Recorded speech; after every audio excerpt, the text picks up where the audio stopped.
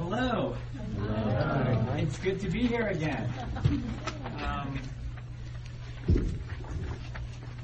So I think I was reminded it was 4 years ago that I was here, right here, actually, in this very room. Deja vu. I don't know. It's so familiar.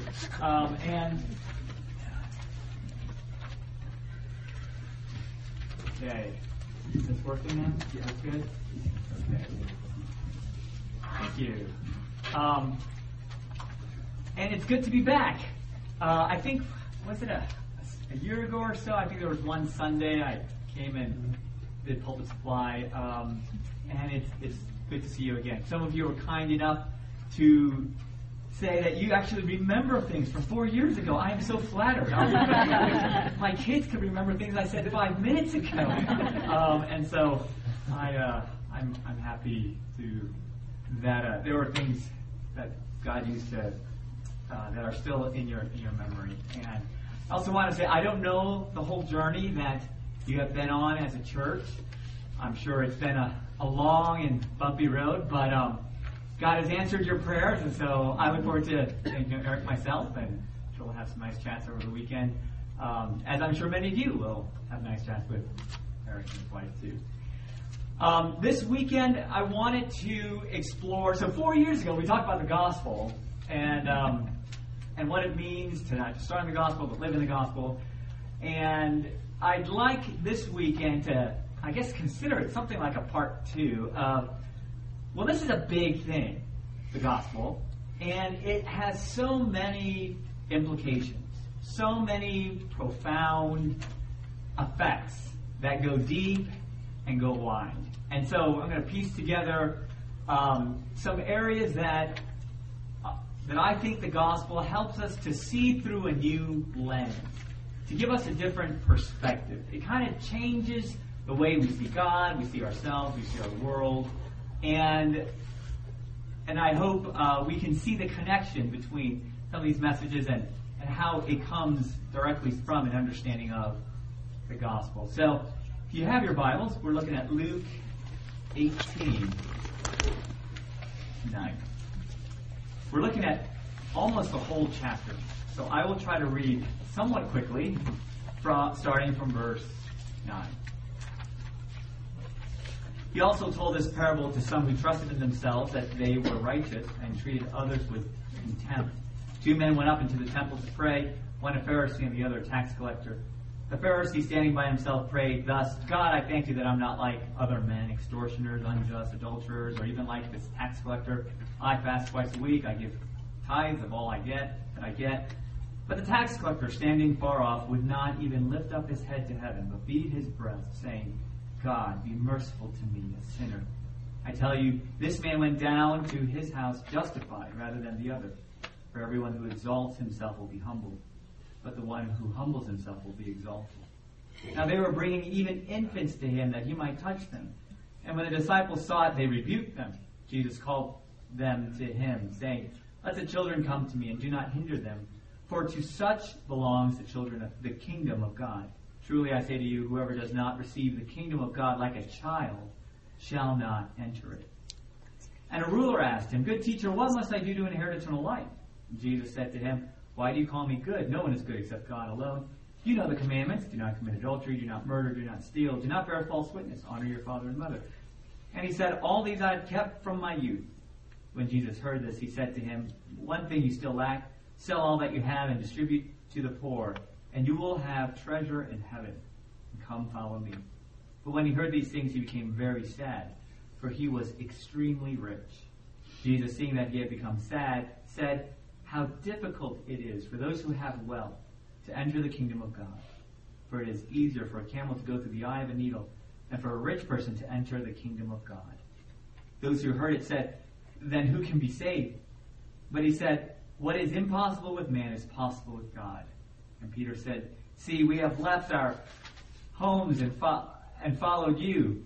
And he said to them, Truly I say to you, there is no one who has left house or wife or brothers or parents or children for the sake of the kingdom of God, who will not receive many times more in this time and in the age to come eternal life. I'm going to go to verse 35. And he drew near to Jericho. As he drew near to Jericho, a blind man was sitting by the roadside begging, and he heard a crowd going by. He inquired what this meant. They told him, Jesus of Nazareth is passing by. And he cried out, Jesus, Son of David, have mercy on me. And those who were in front rebuked him, telling him to be silent. And he cried out all the more, Son of David, have mercy on me. And Jesus stopped and commanded him to be brought to him. And when he came near, he asked him, what do you want me to do for you? He said, let me recover my sight. Jesus said to him, recover your sight, your faith has made you well. And immediately he recovered his sight and followed God, glorifying God. And all the people, when they saw it, gave praise to God. Amen. Well, different people have different mindsets. I want you to consider how middle-class people are different from, let's say, lower-class people. If you don't have a job, what do? Probably work on your resume, send it out, make contacts, go to job fairs, maybe you pursue some specialized training. I mean, there's some things you can do, and so you go and do what you can. But what if you're a cripple in Bangladesh? What do? You're going to send out your resume? You're going to, make contact? What are you going to do? It's a different reality for the very poor, for the destitute. There's no illusion that they can go out and get a job. For them, it's not about trying, it's about mercy. Well, I want us to consider this contrast between the middle class and the very poor, the haves, and I'm going to say the have-nots. And as we look at these different stories today, I want to see this contrast between those who are weak and poor and bankrupt and those who aren't. And to see that they are very different worlds, different mindsets, different perspectives. I'm going to take the first and last together, the tax collector and the blind beggar. What do they have in common? Well, pretty clear. They both cried out, Jesus, Son of David, have mercy on me. Have mercy on me. They cried out. The beggar cries out all the more, it says. And they're like, be quiet. You're making a ruckus, you old guy. Just be quiet. Why are you causing so much trouble? And yet all the more, Son of David, have mercy on me. And Jesus turns to him and says, your faith has made you well. Saying, not just you will be physically healed, but you are healed all the way through. Your faith has saved you. Tax collector, in Jesus' parable here, is crying out, head bowed, pounding his chest, God, be merciful to me, a sinner. Wouldn't even lift his head, just standing in the back, be merciful to me, a sinner. One needed forgiveness. One needed healing. But let me suggest they had the same cry, right? The same posture, the same attitude, disposition. They're just begging for mercy. Mercy, God, show me mercy. They understood there was no arguing with God. There was no negotiating with God. There was no, well, if you do this, I'll do that. I can offer you this. There was no offering anything. There was just begging. Begging. Do you know what that posture feels like? You got nothing. You got nothing. And all you can do is beg. Do you remember a time when you felt like you really blew it? In a moment of anger, lust, I don't know, something irrational, just weakness, you blew it big time. You did things to your family, your spouse, your kids, your friends, I don't know, you did something big and stupid, and you are guilty. You are in the doghouse.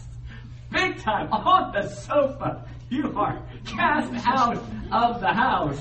I mean, you know that feeling, and you're like, can I get my toothbrush? Like, I don't know, like, you have nothing. You have no dignity. You have nothing. Or, do you remember times, okay, just this past winter, I got sick. I was laid out in bed for like 3 days. I did not get out of bed for 3 days. I didn't think I could stay in bed for that long. You get bored, you're tired. I mean, I just slept for all this time. I was going to fall. All I could do was moan, go to the bathroom, eat a little bit, and then go back to bed. That's like this, like, utter helplessness. You know what that feels like, right? You're just there. You got nothing. That's the posture. Well, then the story moves on to children. These children, and maybe you're familiar with the background of Jesus' day. Children were not highly regarded. I mean, today we love our children. Of course we value our children. You know, they are precious, they are priceless. But in Jesus' day, not so much. You know, I mean, they don't count the women and children, right? Children are just, and in this context, you see that picture of, don't bother our master with these little kids. Send them away. Because they're not that important. And yet Jesus said, let the children come to me. Do not hinder them, for to such belongs the kingdom of God. Truly I say to you, whoever does not receive the kingdom of God, like a child shall not enter it. What does that mean? What does that mean, to receive the kingdom of God like a child? I think it refers to the fact that kids, they got nothing. They have no resources, they have no abilities, they have no skills, they have no job, they've got, theirs is a existence of dependence. I mean, I see all these kids. You guys have all these wonderful young kids. I mean, they can't even burp without you, right? They can't do anything without you. You have to do everything for these little rascals, precious little rascals. Every meal, every piece of clothing, every toy, every doctor's visit, every trip, activity, I pay for it. I pay for those. And, never have my son pull out the wallet and go, Dad, I'll get this. Never happened. And even if he did, what's he going to do for? I gave him that money too. I mean, there's nothing. He has that. Well, whatever he has, he got because Grandpa gave it to him. Or, he has nothing to offer me. My wife and I, meals, laundry, supervise them, library, baths, teeth, diapers, car seats. Never gave us a dime. Nothing. Theirs is an existence of complete and utter dependence. Tax collectors, beggars, children all point to this theme, this world of weakness, of bankruptcy. To come like a child, to come like a beggar, to come like a tax collector, is to become weak, powerless, helpless, undeserving, empty, and bankrupt. And then Jesus says, unless we enter the kingdom of God like a child, we cannot enter the kingdom. This is the only way you get in. There is no other way. This is like the only door in. You come weak or you don't come. I venture to say, these pictures of tax collectors and beggars and children, that's not us. We are, from what I can tell, middle class, upwardly mobile, white-collar-ish, professional-ish people. You have abilities, you have education, you have resources, and you're good people. You spend your 4th of July at a church retreat. You're good people. I mean, you're not like these gangbangers, out of prison. You're not orphans in Haiti, right? You're good, well-to-do people who live in Orange County, and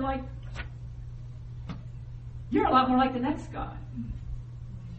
The rich young ruler who stands in contrast to highlight the difference between him and tax collectors and beggars and children as rich young rulers. Who was a good boy. I mean, who kept the law since his youth, at least to the best of his own knowledge. Jesus says, go and sell all that you have, give it to the poor. And then he went away sad because it said he was extremely wealthy. Well, you see, where children, beggars, tax collectors, they had nothing. This guy had something, right? He had more than a little something. I mean, I picture him, he has money. He's probably a man of status in his village, man of influence, respected, moral in his religious society. I mean, money. My guess, he was athletic and good looking too. I mean, he's probably just some of those. It's not fair sometimes. He had it all, probably. And then Jesus said, you know how difficult it is for people like that to enter the kingdom of God. Easier for a camel to go through the eye of a needle than for a rich person to enter the kingdom of God. Now, do you really believe that? Because I don't think extreme wealth is a disadvantage in life. I wish it very much for myself and my children. You know, I think it's a great advantage. And yet Jesus is very clear in saying, this is not an advantage. This is a disadvantage. Why is it such a disadvantage? Well, I think, obviously we can love money and love things too much, and that's its own problem. But in the context of Luke 18, I think the issue here is, like the Pharisee in the temple, the rich young ruler was blind to his bankruptcy. It's not that the Pharisee in Jesus' parable about the two guys in the temple that went to the temple, the Pharisee and the tax collector. I mean, the Pharisee was a hell-deserving sinner too. But his goodness blinded him from his own depravity. Likewise, I think this rich young ruler, his goodness and his wealth blinded him from his spiritual bankruptcy. See, the danger is you think you have something. You think you have something. When spiritually, we don't. We don't. There is this danger in the middle class of thinking that we have something when we don't. We live in a world where we send out our resumes. We pound the pavement. We make the phone calls. We go online. We do what we can. We do not just sit on the street begging for mercy. Because we have something. We can do something. Translated into the spiritual world, we call this legalism. Be good. Try harder. Do more. We call this legalism.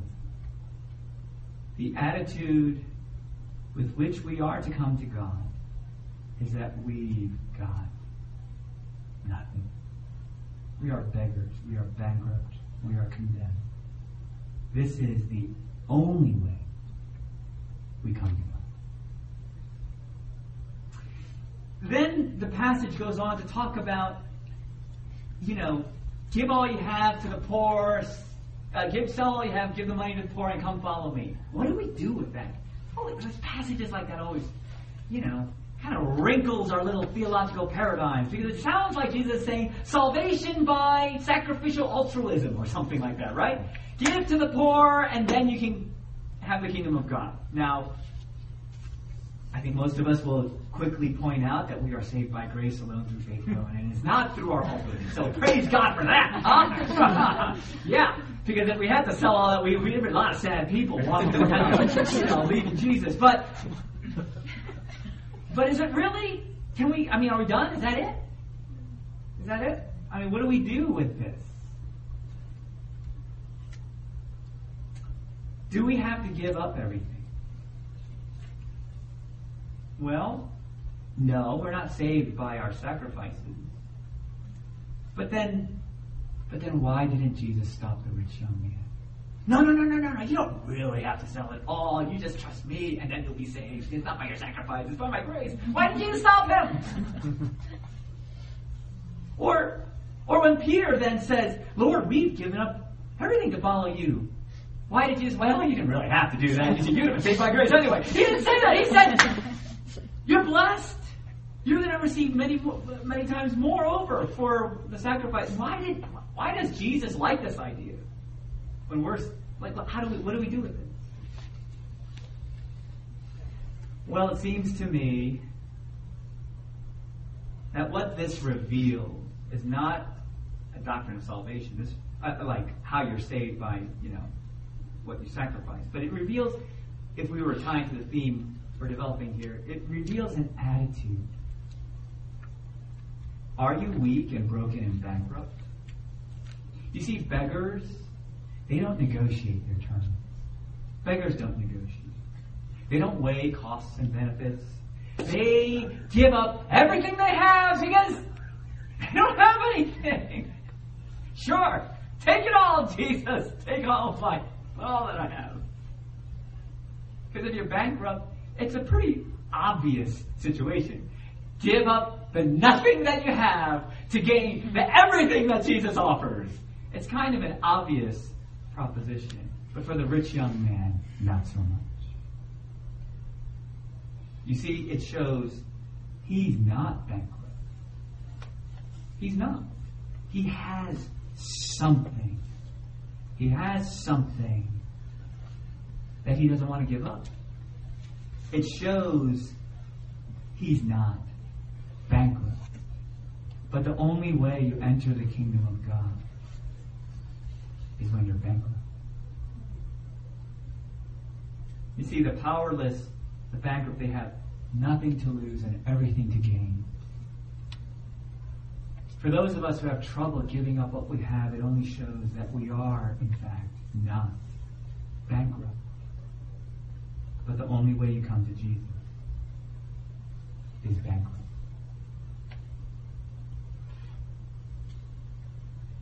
You see, the danger of being good, of having wealth, education, upwardly mobile, the danger is that our middle class sensibilities blind us from the fact of our spiritual bankruptcy. We live through life thinking we have something and we can do something. This is our whole earthly existence. The problem is that is not true in our spiritual relationship with God.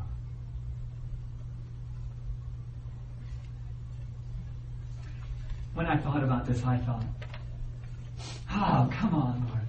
What do you mean nothing?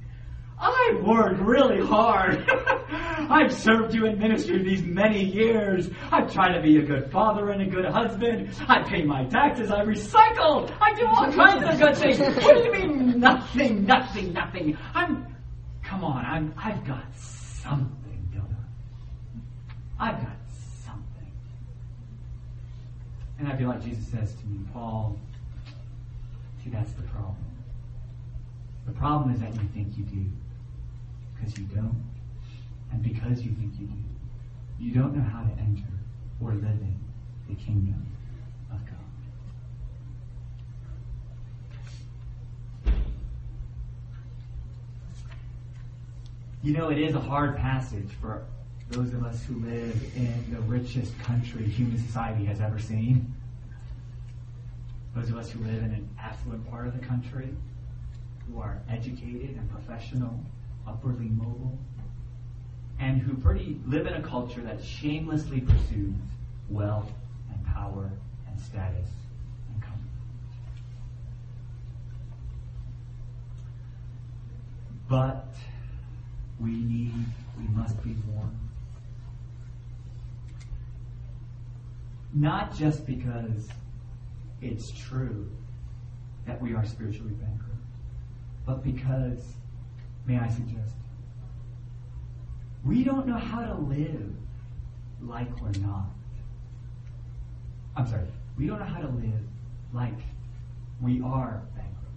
We are unfamiliar with the world of the lower class.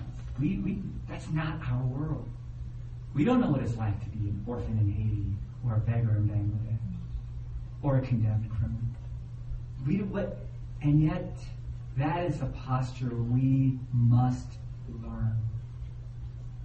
We don't see ourselves this way.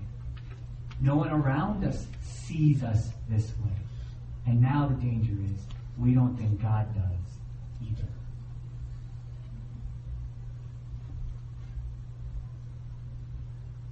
Jesus is not offering a can-do religion. Jesus is offering hope to desperate, hopeless sinners who beg for mercy. You see, middle class, we don't beg. When's the last time you ever begged for anything? When's the last time I've ever begged? Middle class, we don't know how to beg. We don't even know how to beg. And yet, I see Jesus saying, that's the only way in. The hymn writer says it well. Nothing in my hand I bring, simply to the cross I cling. Naked, come to thee for dress. Helpless, look to thee for grace. Foul, I to the fountain fly. Wash me, Savior, or I die.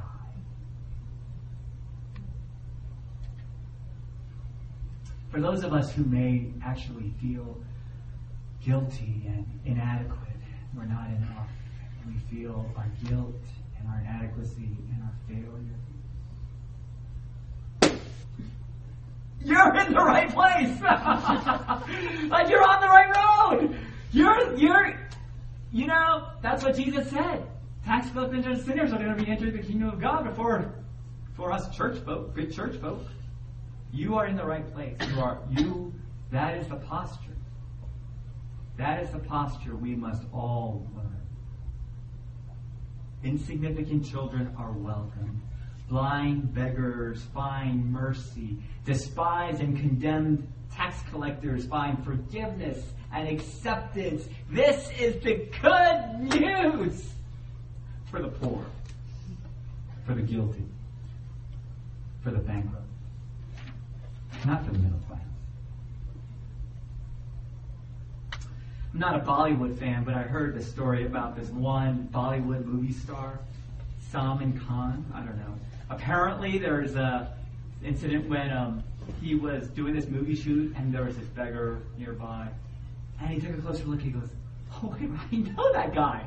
That's the beggar from like my village, whatever." And he went and he talked to him, and he said, "It was him." And he said, "How you been?" I don't know. He strikes up this conversation with this beggar, and buys him clothes and food, and gives him 25,000 rupees, which is like $500 or something. I mean, that's the story. That's our story. That we are better. God came along and said, I'm going to take care of you. I'm going to hook you up. I got you now. That's our story. That's our song. We renounce our righteousness, our wealth, our power, our strength. And we cling only to the mercy of God. Just a couple other thoughts. I think weakness and troubles can be a great tutor in you. When you fail, when you are condemned, when you blow it, when you're bedridden for days and can't do a thing, as much as I hate all those things, it is a good tutor. Get used to that posture. Get used to that posture. Learn how to beg like a beggar. Allow God to use these things to teach and humble our hearts. Because this This is life in the kingdom, which is my one more point I want to say. This posture is not just how we enter the kingdom of God. This is how we live in the kingdom of God.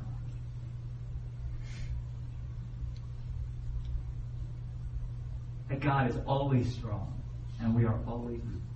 God is always rich, and we are always poor. God is always the giver, and we are always the recipient. We don't just start in His mercy, we live in His mercy. You see, the good news is for those who need it, there is mercy to be found. That's the good news.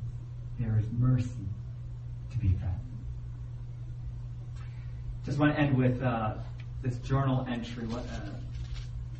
An old friend was sharing her journal, and she wrote this. I spent quite a lot of time this morning trying to fix my hair and put on makeup.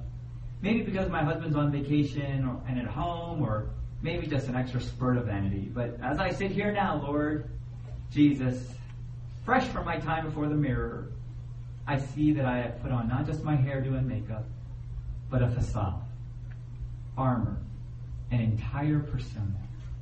It's easy to believe this external creature I have created, together, strong, with it. But in your presence, in your love, you remind me that this is all an act. And I don't have to put on an act with you. In fact, I can't reach you as long as I'm putting on an act. And I see that I am still inside that short, fat, ugly, overly excitable, her face pressed up against the window, desperately wanting to be more little girl of my childhood. A loser. I tried so hard to cover her up because she's not very cool, certainly not worth loving. And I've succeeded. I've fooled nearly everyone around me. I've even fooled myself. But in that lie, I have lost you. You've somehow miraculously given me a moment of truth. As that ugly little girl right now, I feel you like never before. You don't come to God with your hairdo or makeup. You come as that ugly little girl, broken and mean, and having found mercy. Let's pray together.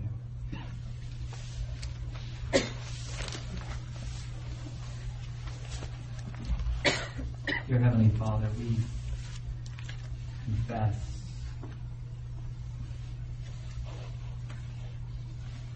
that so much of our lives